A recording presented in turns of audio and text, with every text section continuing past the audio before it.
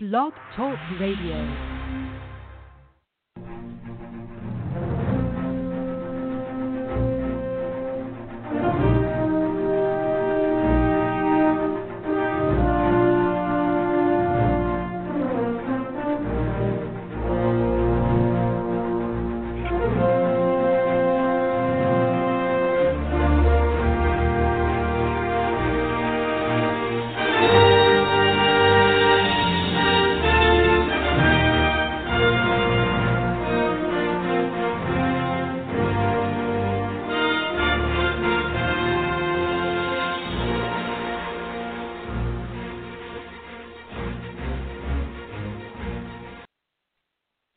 You're listening to U.S. Defense Watch Radio on the front lines of truth and liberty.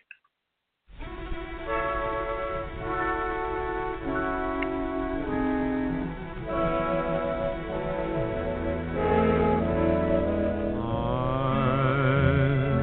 dreaming of a white Christmas, just like the one I used to know, where the treetops glisten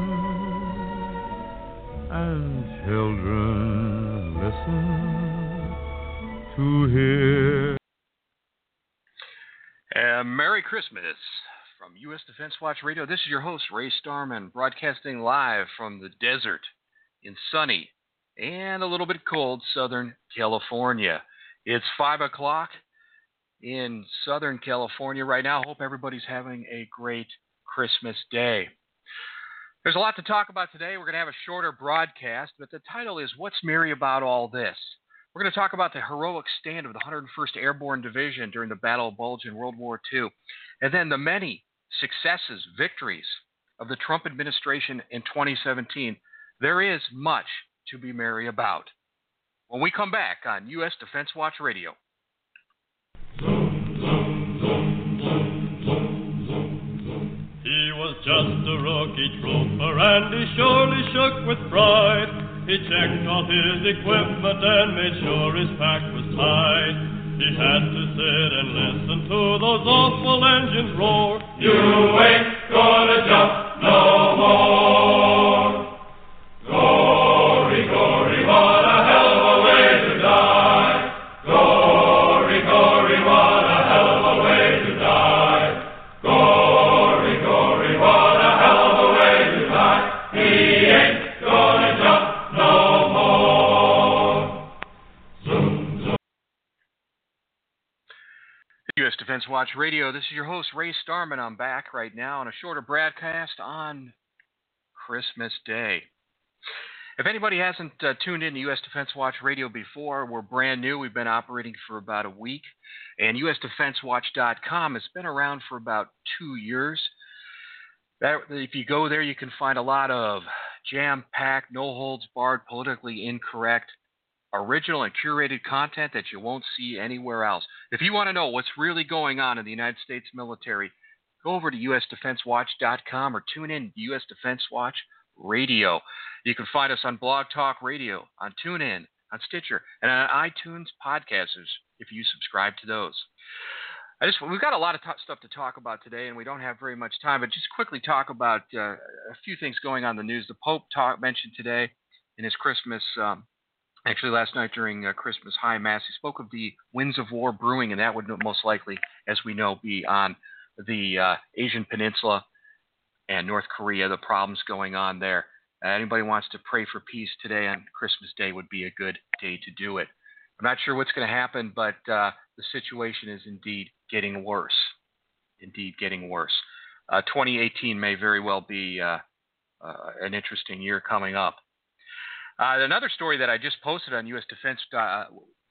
USDefenseWatch.com about an hour and a half, 2 hours ago concerns the Navy basically waiving 48,000 sailors who failed their physical fitness test, their PT test, physical training. In the Army, you got to run a couple miles in a certain time. You got to do some push-ups and sit-ups. The Marines have pretty much the same thing. I think they also have pull-ups or chin-ups as part of that as well. and the Navy, all the branches of the service. Think about that. They're waiving the physical fitness tests of 48,000 sailors. What does a carrier have on there? About 4,000 sailors.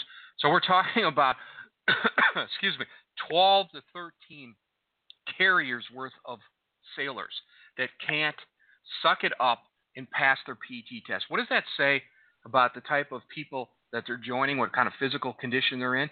And more so, what does it say about the leadership in the U.S. Navy right now, in the U.S. military? The training standards are going down the toilet as we speak.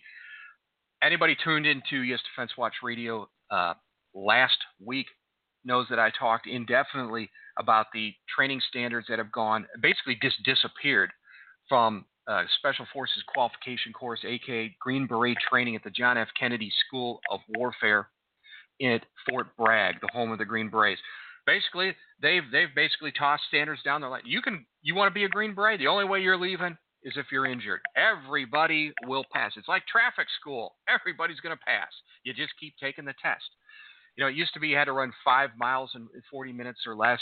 You had to do a 12-mile ruck march with a 55-pound ruck in a certain time.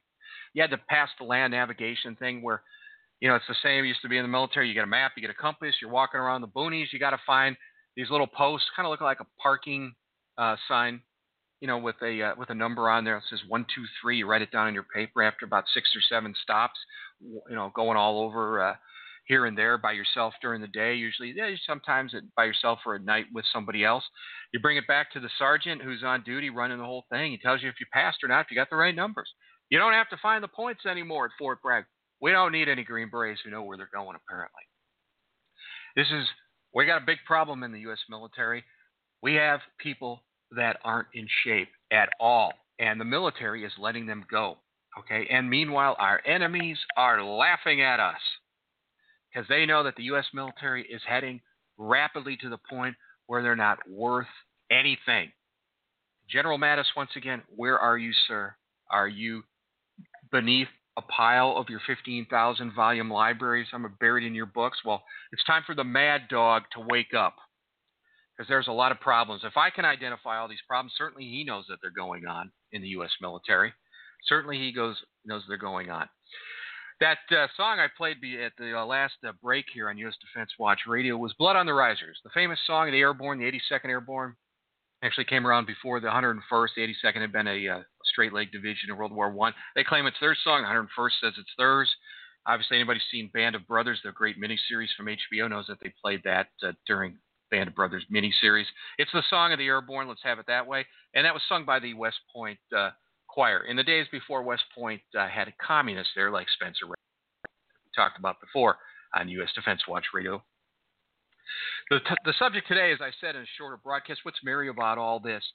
This comes from basically the letter, the memorandum that General Anthony McAuliffe, who was the Assistant Division Commander of the 101st Airborne in the Battle Worlds, put out. We could backtrack before that. He sent that letter to the troops on the 24th of December 1944. Basically, Hitler threw everything he had on the Western Front. His last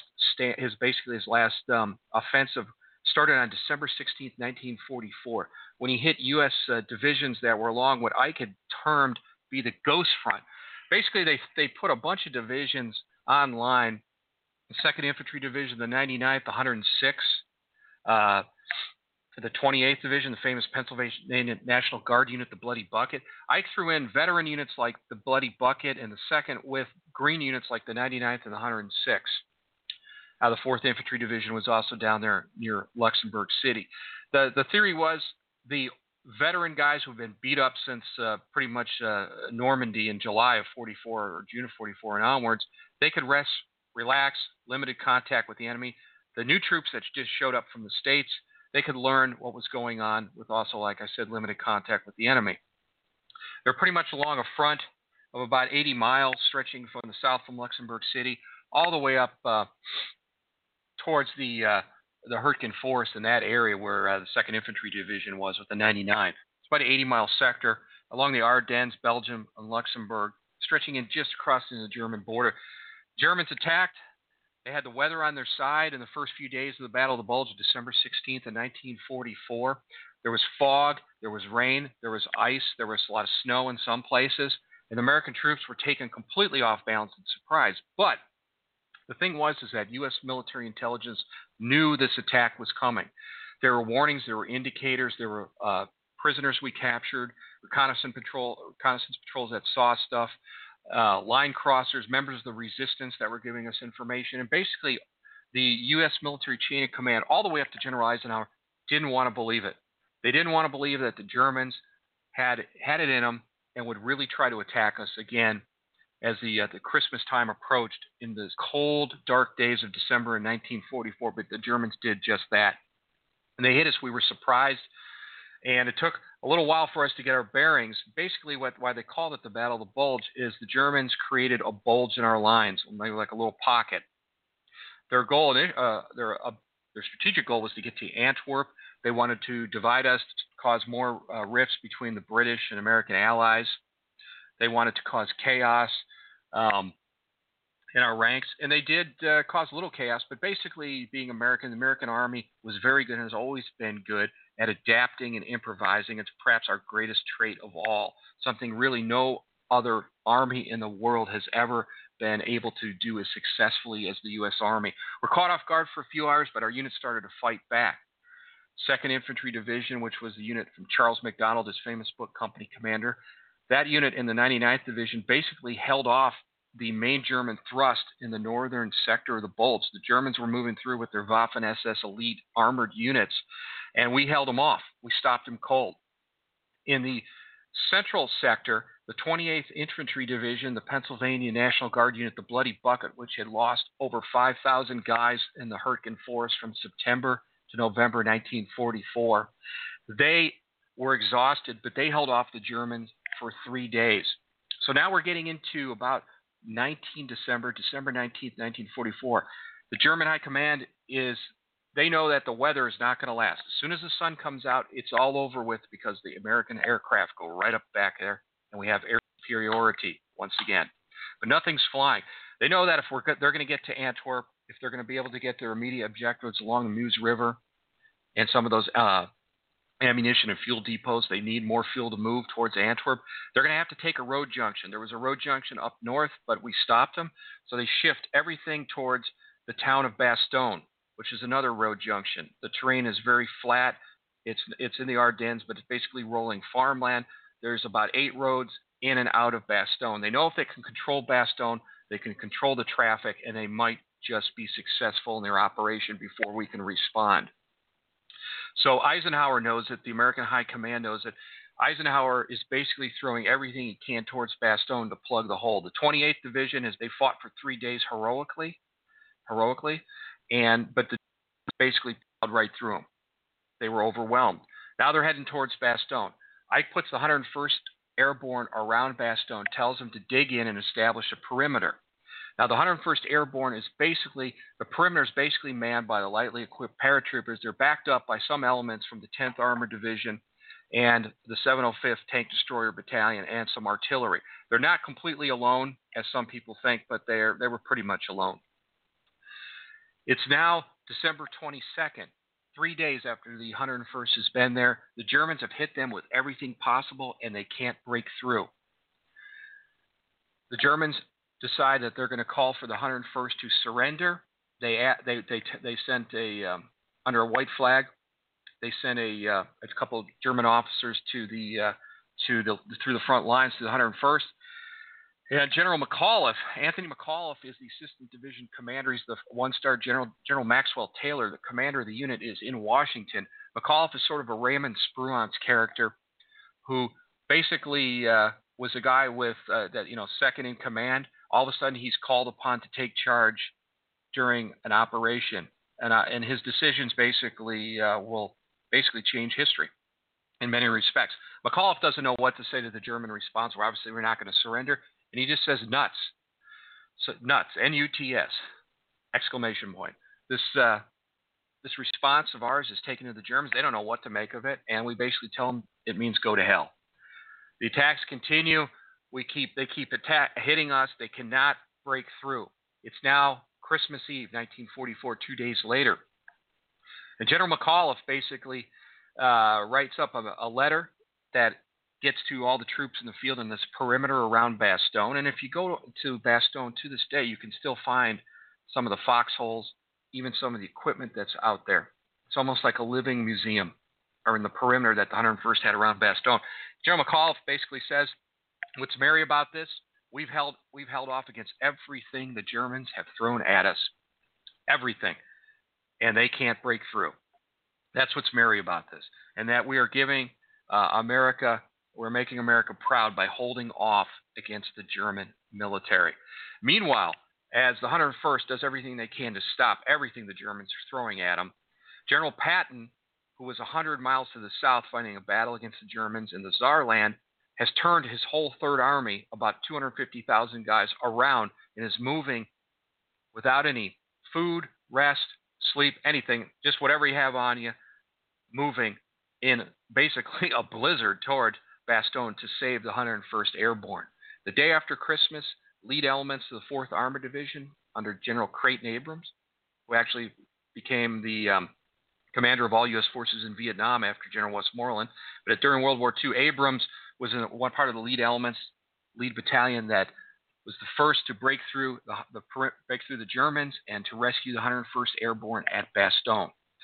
And gradually, the Bulge that the Germans created, they basically found themselves in a pocket where they were surrounded on both sides. And the Battle of the Bulge went on for another month. It was the largest battle the U.S. Army ever fought. We took, I believe, over 50,000 casualties. 50,000 casualties. I hope that was enough zeros. And when we come back on USDefenseWatch.com, we'll talk about what's merry about all this in 2017 with the many victories of the Trump administration. And we'll be right back on U.S. Defense Watch Radio.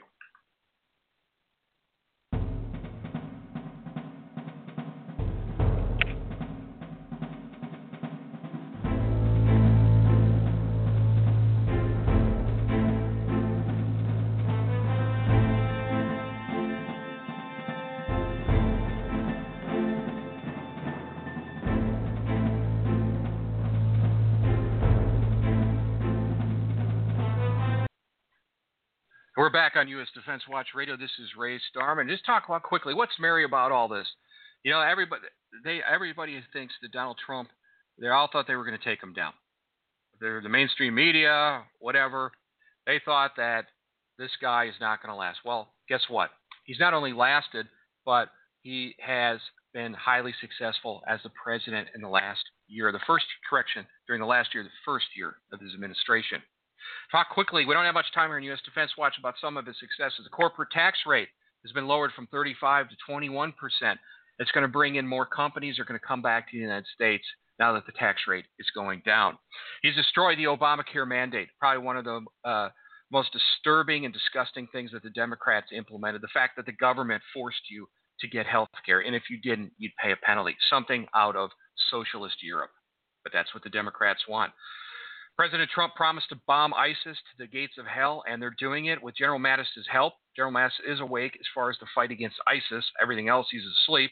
ISIS is on the run. If you look at a map on Google where ISIS was during the Obama administration in the Middle East and now where they are being decimated as we speak.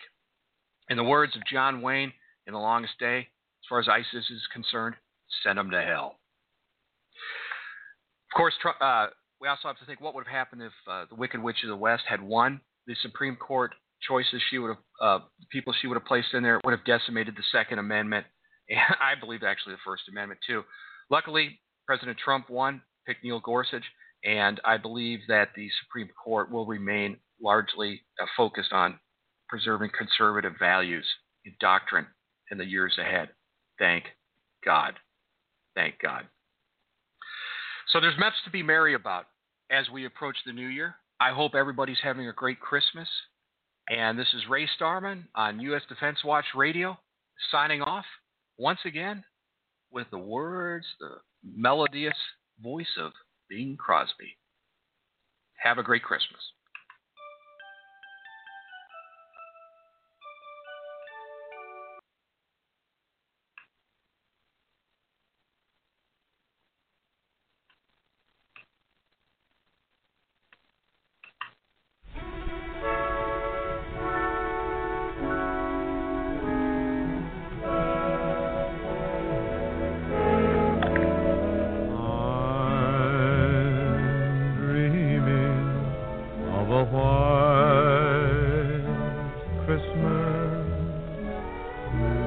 just like the ones I used to know, where the treetops glisten and children listen to hear sleigh bells in the snow. I'm dreaming of a white Christmas with every Christmas card I write. May your days be merry and bright.